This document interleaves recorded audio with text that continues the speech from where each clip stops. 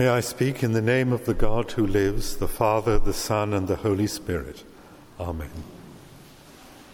From our Gospel reading today, Herod secretly called for the wise men and learned from them the exact time that the star had appeared. Then he sent them to Bethlehem, saying, "Go and search diligently for the child, and when you find him, bring me word, so that I may also go and pay him homage."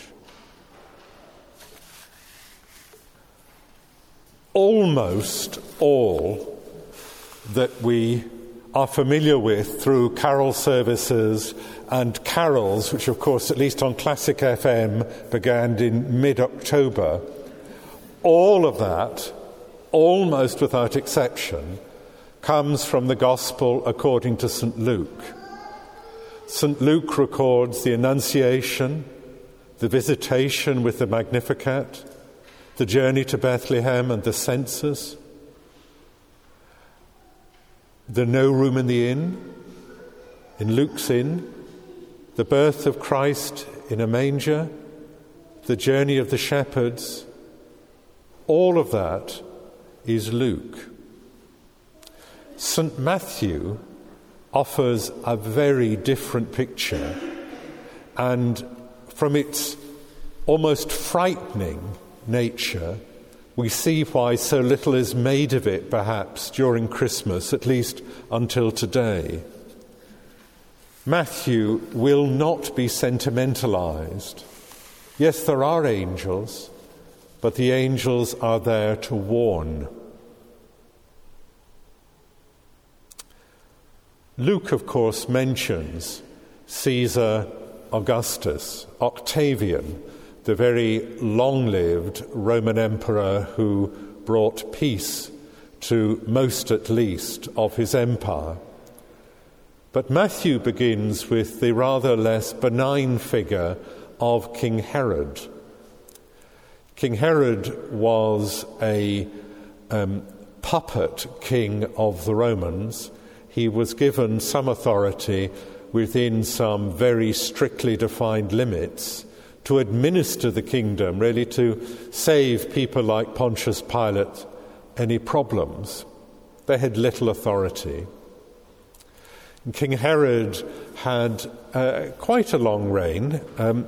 He began reigning at the behest of the Romans at 27 BC, and then, I need my notes for this, and stopped when he died at 4 BC, which immediately caused a little problem.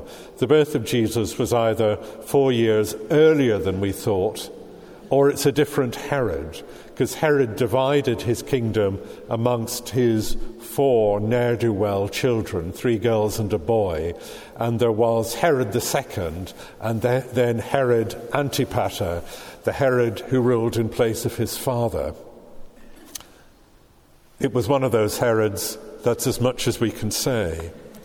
Herod the Great rebuilt the temple, and you can still see in Jerusalem, and I hope I will see, the enormous stones of beautiful, beautiful dressed lime that he put in the foundation of the temple. The Wailing Wall, so called, is the remaining wall of the temple that Herod built. So the story of the Magi brings in power politics and a profound abuse of power at the birth of Christ. We're in the midst of a frightening and violent regime with no apparent constraints and the constant threat of worse from the Romans. We're at a time of forced migration and terrible state violence. And it's into this that the wise men journey. Now, there's a novel from the 1950s by the Roman Catholic novelist Evelyn Waugh, called Helena. And it's his only historical novel. It's a lot better than Brideshead Revisited. It's his only historical novel, and he tells the story of Helena of Constantinople, who was the mother of Constantine, proclaimed emperor in York, and then became Christian at possibly the Battle of the Milvian Bridge, or possibly later. Waugh sets his novel amidst these events. Helena was a profoundly committed Christian, and when her son came to power, she then looked for the sites of Bethlehem, of the crucifixion, of the resurrection, in an attempt to make them into places of pilgrimage. And indeed, the first ever church that was built as a church was built as a public church, was built in Bethlehem by Queen Helena, and there it stands still. Helena obsessively tried to identify all the places mentioned in the Gospels, and with some she was right, and with some, well, who knows. But she believed she'd found the place that the Magi met Herod. She was hunting around for possible relics. Cologne Cathedral believes it has the relics that she found, and it possibly does. But whether they're the relics of the Magi, well, I suppose they might be. Helena kneels in prayer at this place where she truly believes the Magi met Herod. And this is her meditative prayer. Like me, she says to the Magi, like me you were late in coming.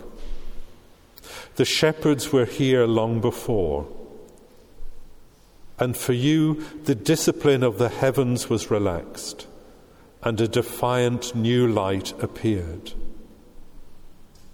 How laboriously you came, taking sights and calculating where the heavens had run barefoot.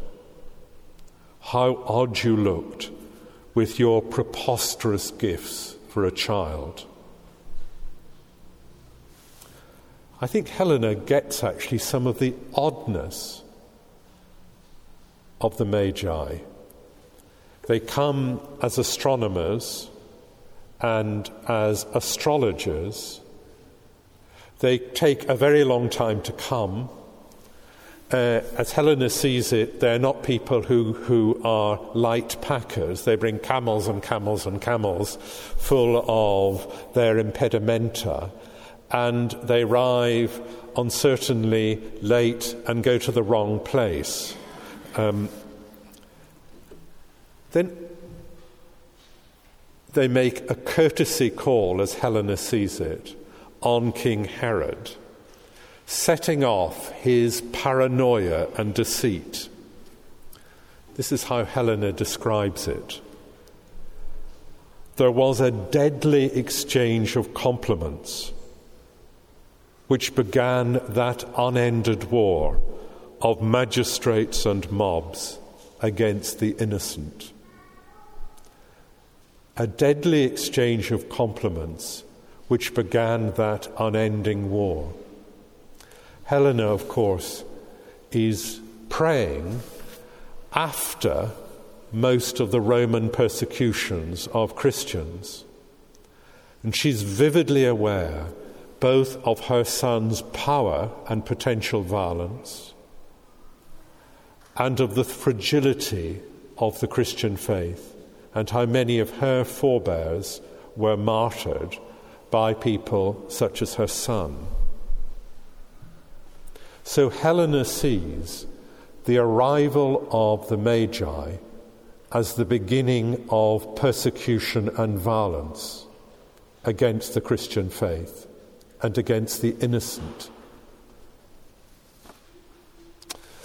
Evelyn Waugh then commented on what he'd written, and he said one cynical thing and one rather good thing. He said rather cynically that the Magi are the patron saints of those who are chronically late for every appointment.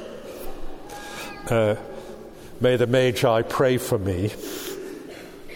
And then he said they're the patron saints of those who through politeness make themselves partners in guilt. Of those who through politeness make themselves partners in guilt. Of those who, in order to keep things flowing and not be awkward and avoid any embarrassment, simply don't raise an issue that is causing terrible harm to others. So, as Helena in the novel sees it, Epiphany is a feast with hard and bitter lessons for Christians.